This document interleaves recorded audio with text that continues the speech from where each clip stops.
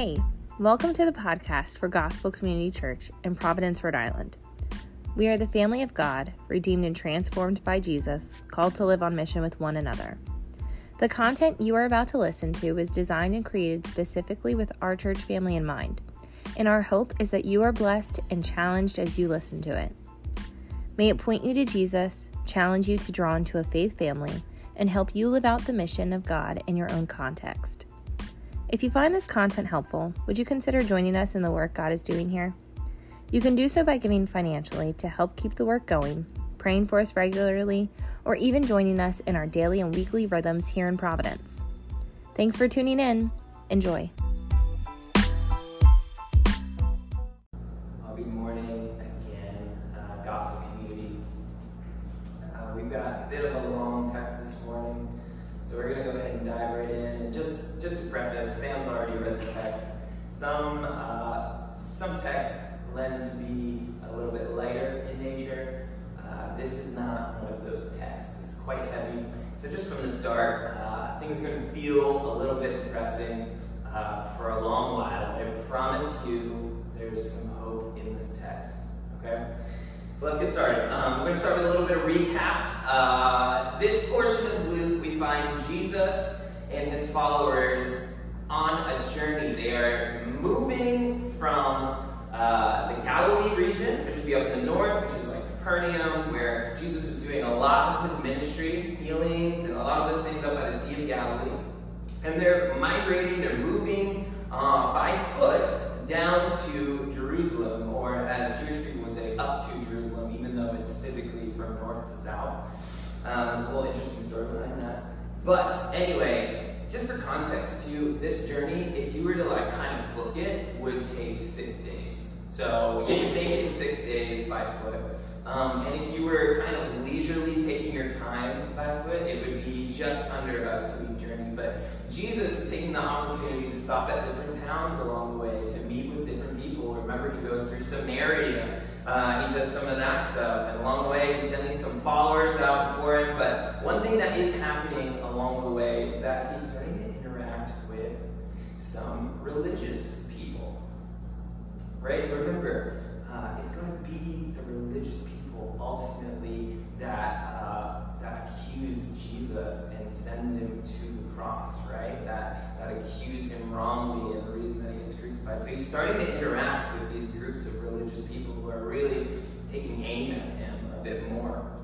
But Jesus knows, he's like, this is the path that is before me. I am going to suffer. Even as he goes to Jerusalem to celebrate this Passover, he knows that what awaits him in Jerusalem is just more hostility, more suffering, and more resistance. So with that being said, okay, Jesus knows what's ahead of him, and this is creating just a little bit of a sense of urgency. You can feel it in the text and the things that are happening, right? Jesus is now being a bit more open about the fact that he's going to die with his followers. Like, the time is limited. You guys need to know this is coming, okay? You see that in chapter 9. We looked at that. And another thing that's happening is he's beginning to have his disciples start to put into practice the things that he's been teaching. So he's sending them out to villages ahead of him and saying, actually, you're going to go heal people. Actually, you're going to go preach. And then another thing that's happening as they're on this journey is that Jesus is becoming a bit more antagonistic with the religious elite of Israel. Remember last week as Tim was teaching, he turned to the crowd that was following him and he said, this is an evil generation. He said that because they were seeking a sign to know whether or not Jesus was the Messiah, and they were totally blind to the fact that he'd been working in front of them so much. He'd been healing people, he'd raised people from the dead. So many miracles were happening. They're saying, we demand a sign. And he's just saying, guys, you're blind. You know, he's talking to religious people last week in the text. Again, he's talking to religious people in this text. So it goes without saying, there are a lot of religious people following Jesus at the time. There's a lot of various types of people, but there's a lot of religious people. And some of this religious crowd were genuinely curious. They're like, we've been studying the Torah. We've been really trying to discern, who will this Messiah be? Could this be the Messiah? So they're curious. You see this, a good example is in John 3, Nicodemus. That's a famous passage of John 3:16 comes out of this. Nicodemus, he's someone who's curious. So he comes to Jesus and asks, he wants to know.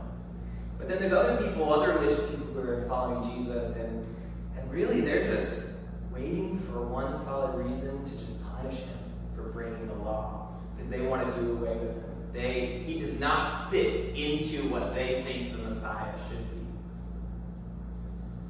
You know, this is actually, it got me thinking, it's a little bit similar to our modern context, right?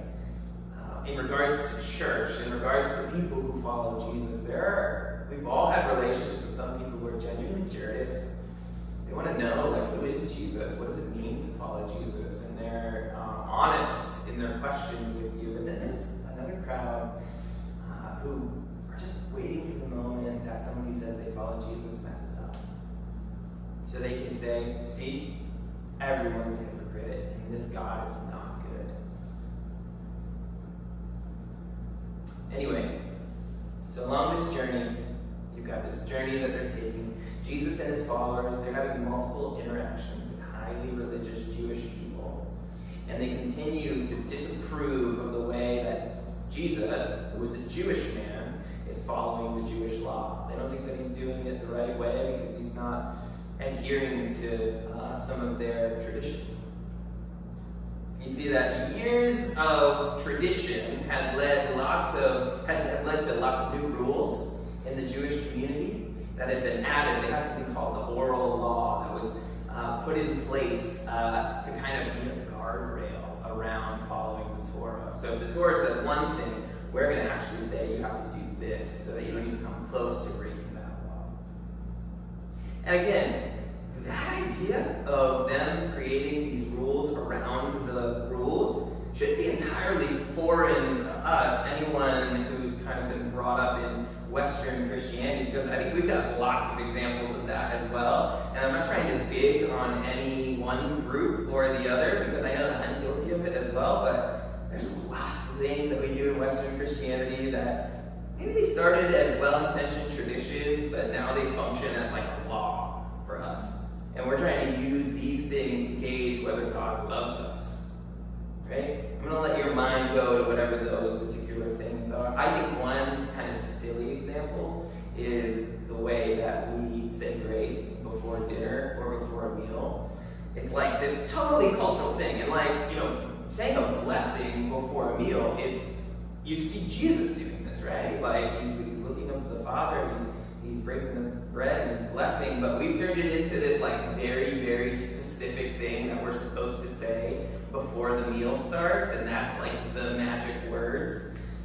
Again, it probably started as like this well-intentioned thing, like we just want to follow Jesus' blessing, but now it's turned into, you know, someone's into their third bite of the meal, and then someone says, all right, let's pray, and everyone at the table feels terrible. Oh my gosh, the worst thing ever. So we're not completely foreign to this law around the law type thing, but that is something that was happening within the Jewish community. But in this text this morning, as Sam read, there's two groups within this religious community that Jesus speaks directly to. The first one is the Pharisees. Now we all know the Pharisees, right? Like if you've read any amount of the Gospels, you're pretty well acquainted with the Pharisees, and they're like always the bad guys, right?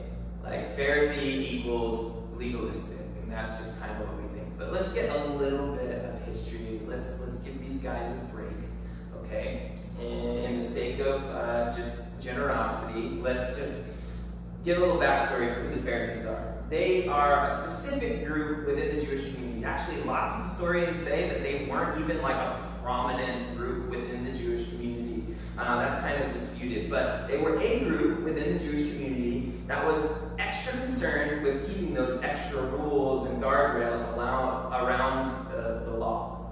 So they were actually the ones who would be like creating these over time. Some of the rabbis within the Pharisees would be adding oral tradition.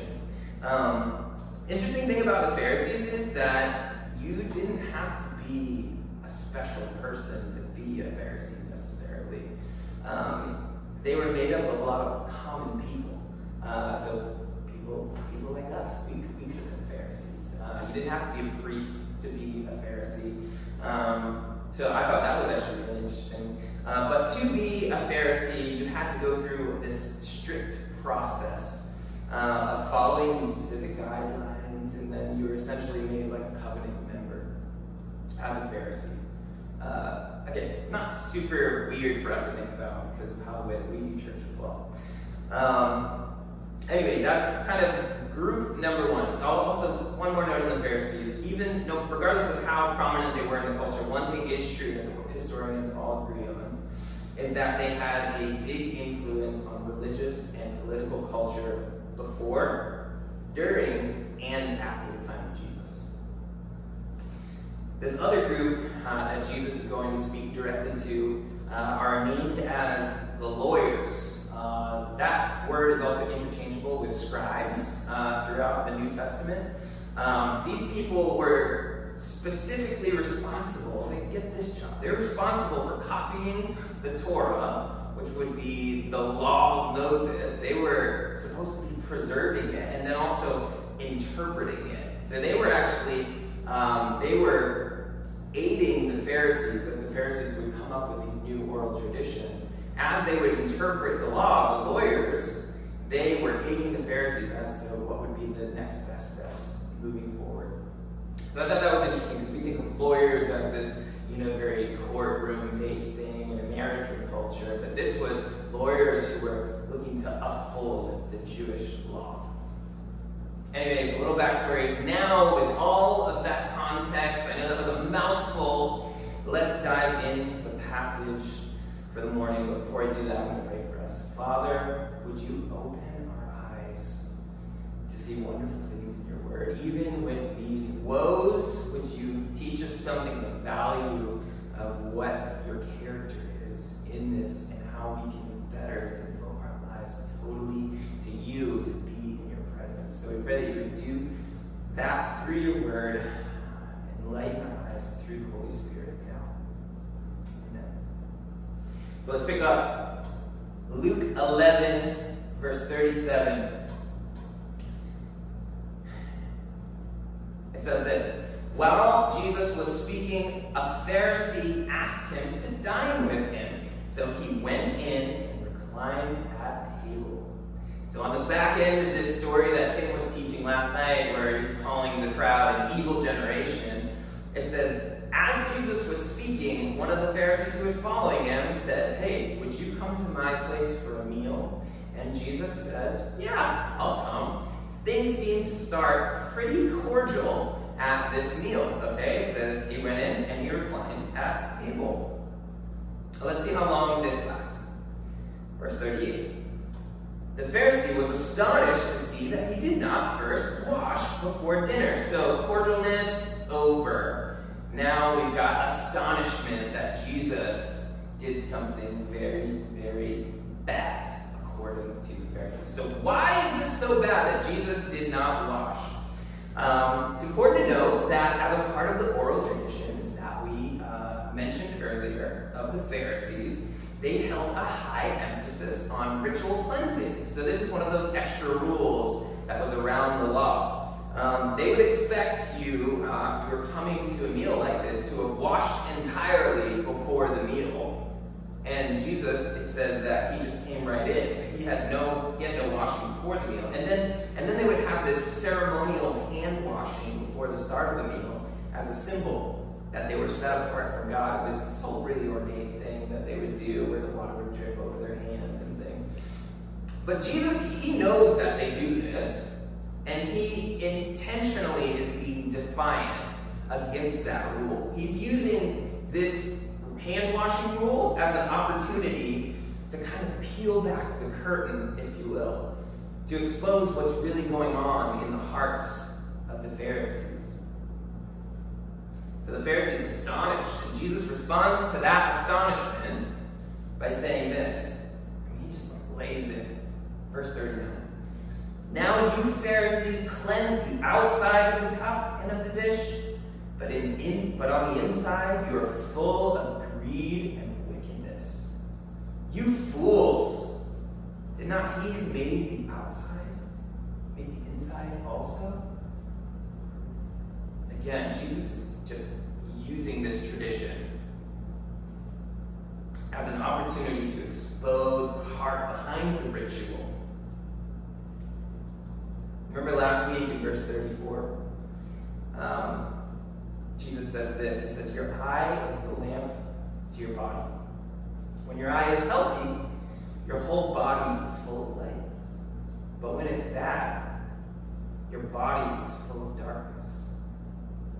As Jesus is responding with this rebuke, he's essentially saying this, like, listen, I said it before, but your perspective, your eye on all of this, the law, how you relate to God, is totally wrong.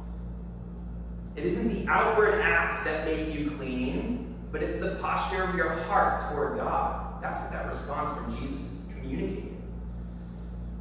You know, it's funny because the Pharisees are condemning Jesus because he's not outwardly clean, but Jesus responds by saying, you know, God is more concerned with what's inside your heart, and yours is ridden with sin.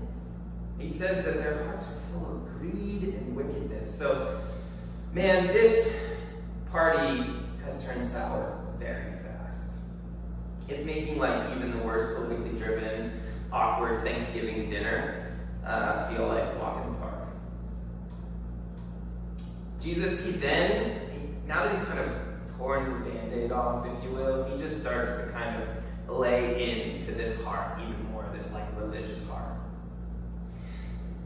And he starts with two sets of woes, one to the Pharisees and then one to the lawyers. But he starts with the Pharisees. And again, a woe is a denunciation. It's kind of a word that we don't use, right? But it's like a denunciation. It's a bit of a condemnation, but it's also blended with sadness. It's not that Jesus wants to be doing this, but he has to be doing this.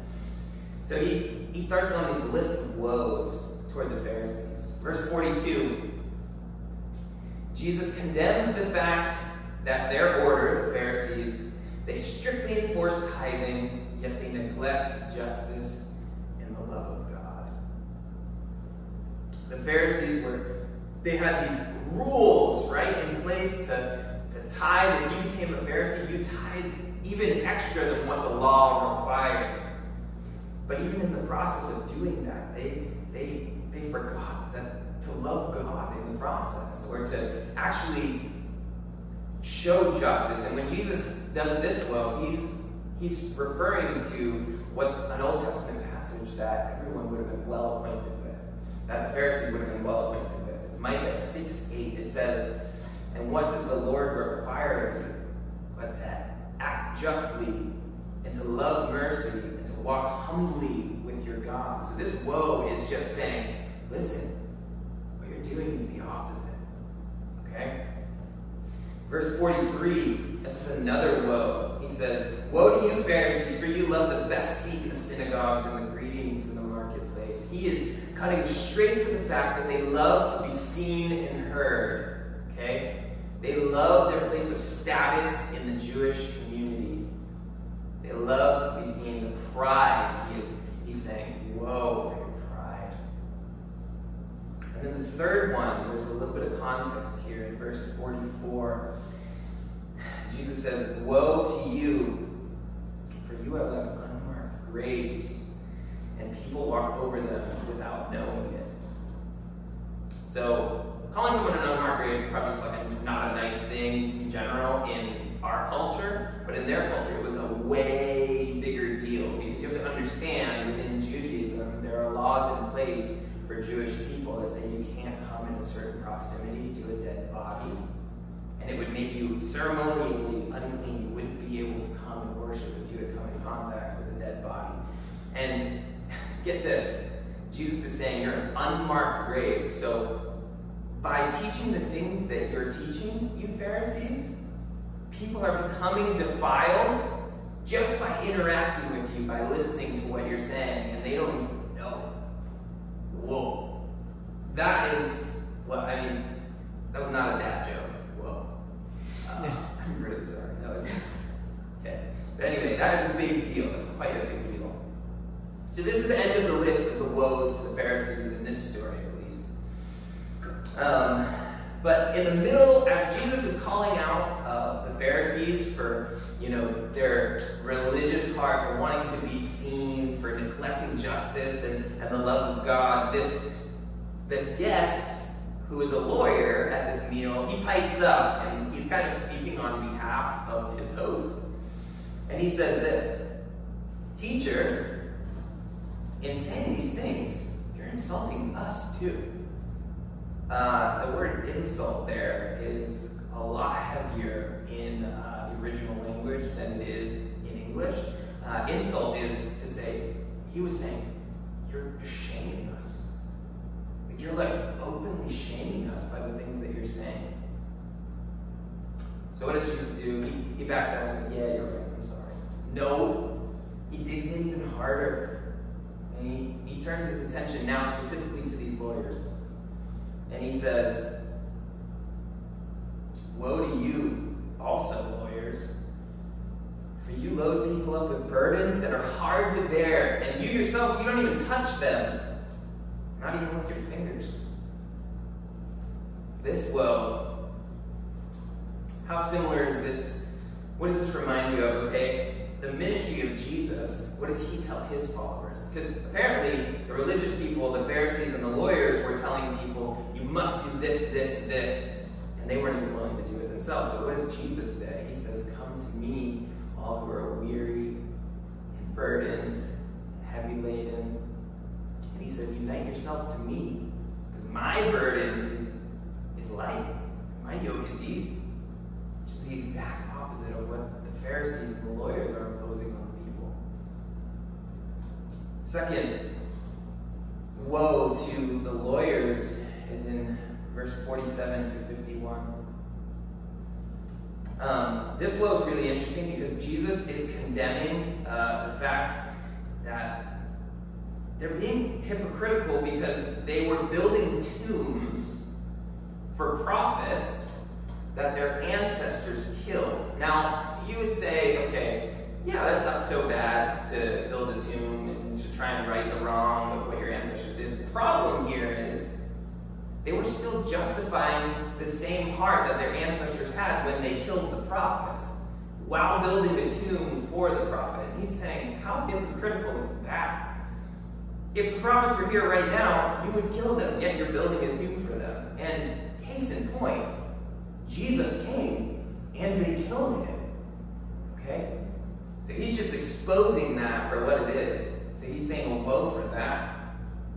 And the final one to these, to the lawyers, the final woe, again, remember, when we were giving context for who the lawyers are, they were responsible for recording the Old Testament. And there's so much we actually need to be thankful for them, because we wouldn't have scripture if it weren't for people like them. Okay? They preserved it. The Dead Sea Scrolls, those type of documents were recorded by people like this. But Jesus, this woe cuts straight to the heart again.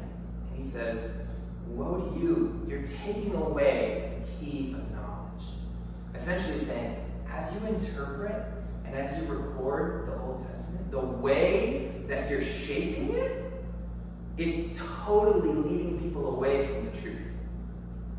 Like it's going in the opposite direction of what the good news of the kingdom of God is. And it is, again, laying on these heavy burdens that are impossible to bear. Okay, we're through the woes. We're done. Okay? It was hard. I don't think I could bear it anymore. But at this point, if you're like me, you're probably thinking as you read through the text, things are looking pretty bleak for the religious people. Like Jesus has thoroughly laid into them, he's exposed their sinfulness, and he has pretty specifically named their wrongs here. And you may be thinking, so is that it? Is Jesus just going to condemn them and leave them without hope of change? Just like you're condemned. You guys did it wrong. You messed up. You done messed up. What about grace? Is there grace for the Pharisees? I mean, gosh. Is there grace for us? If there's no grace for the Pharisees, then I have a hard time believing there's grace for us. But I want to direct our attention back to what Jesus says in verse 41. This is like right as this whole thing kicks off.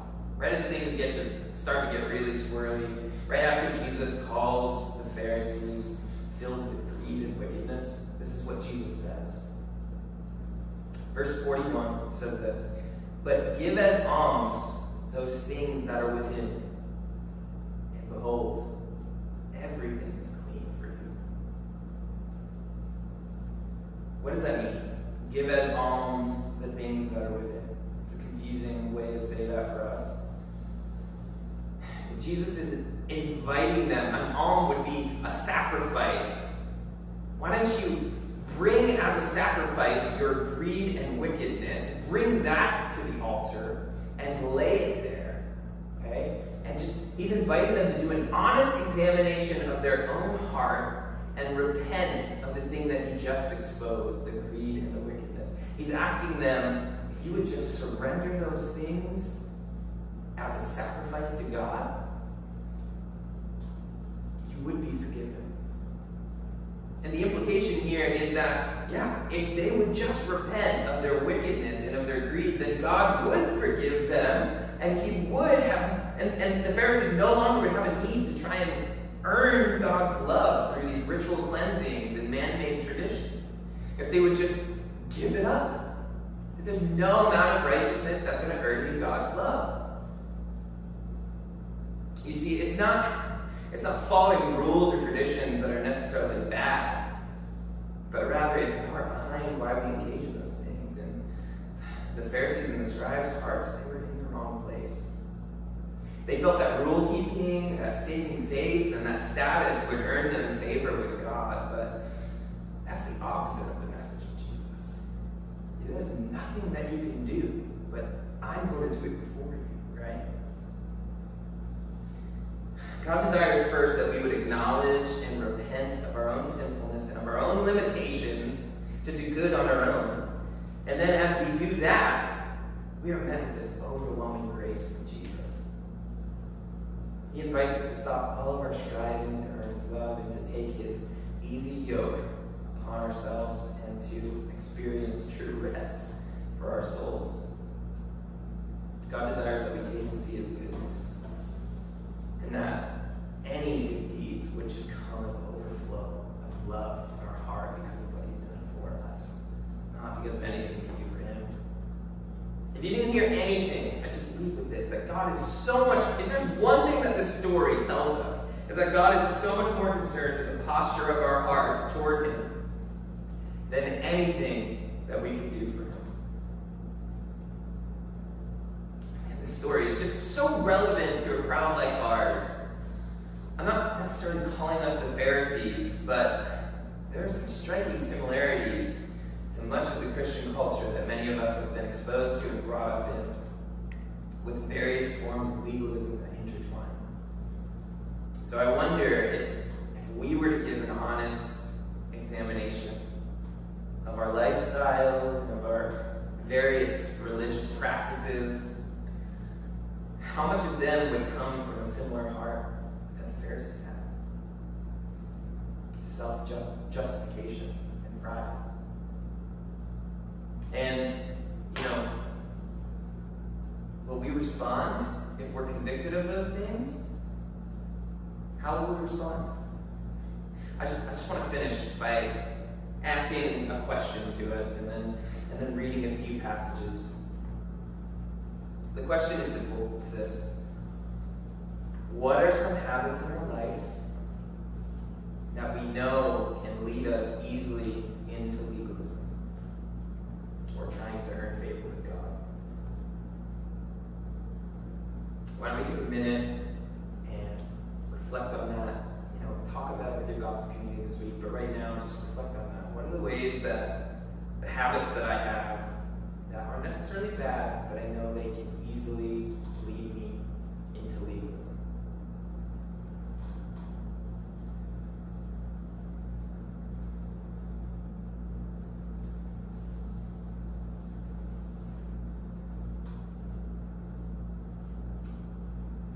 finish by just reading a few passages that really speak to God's heart toward us.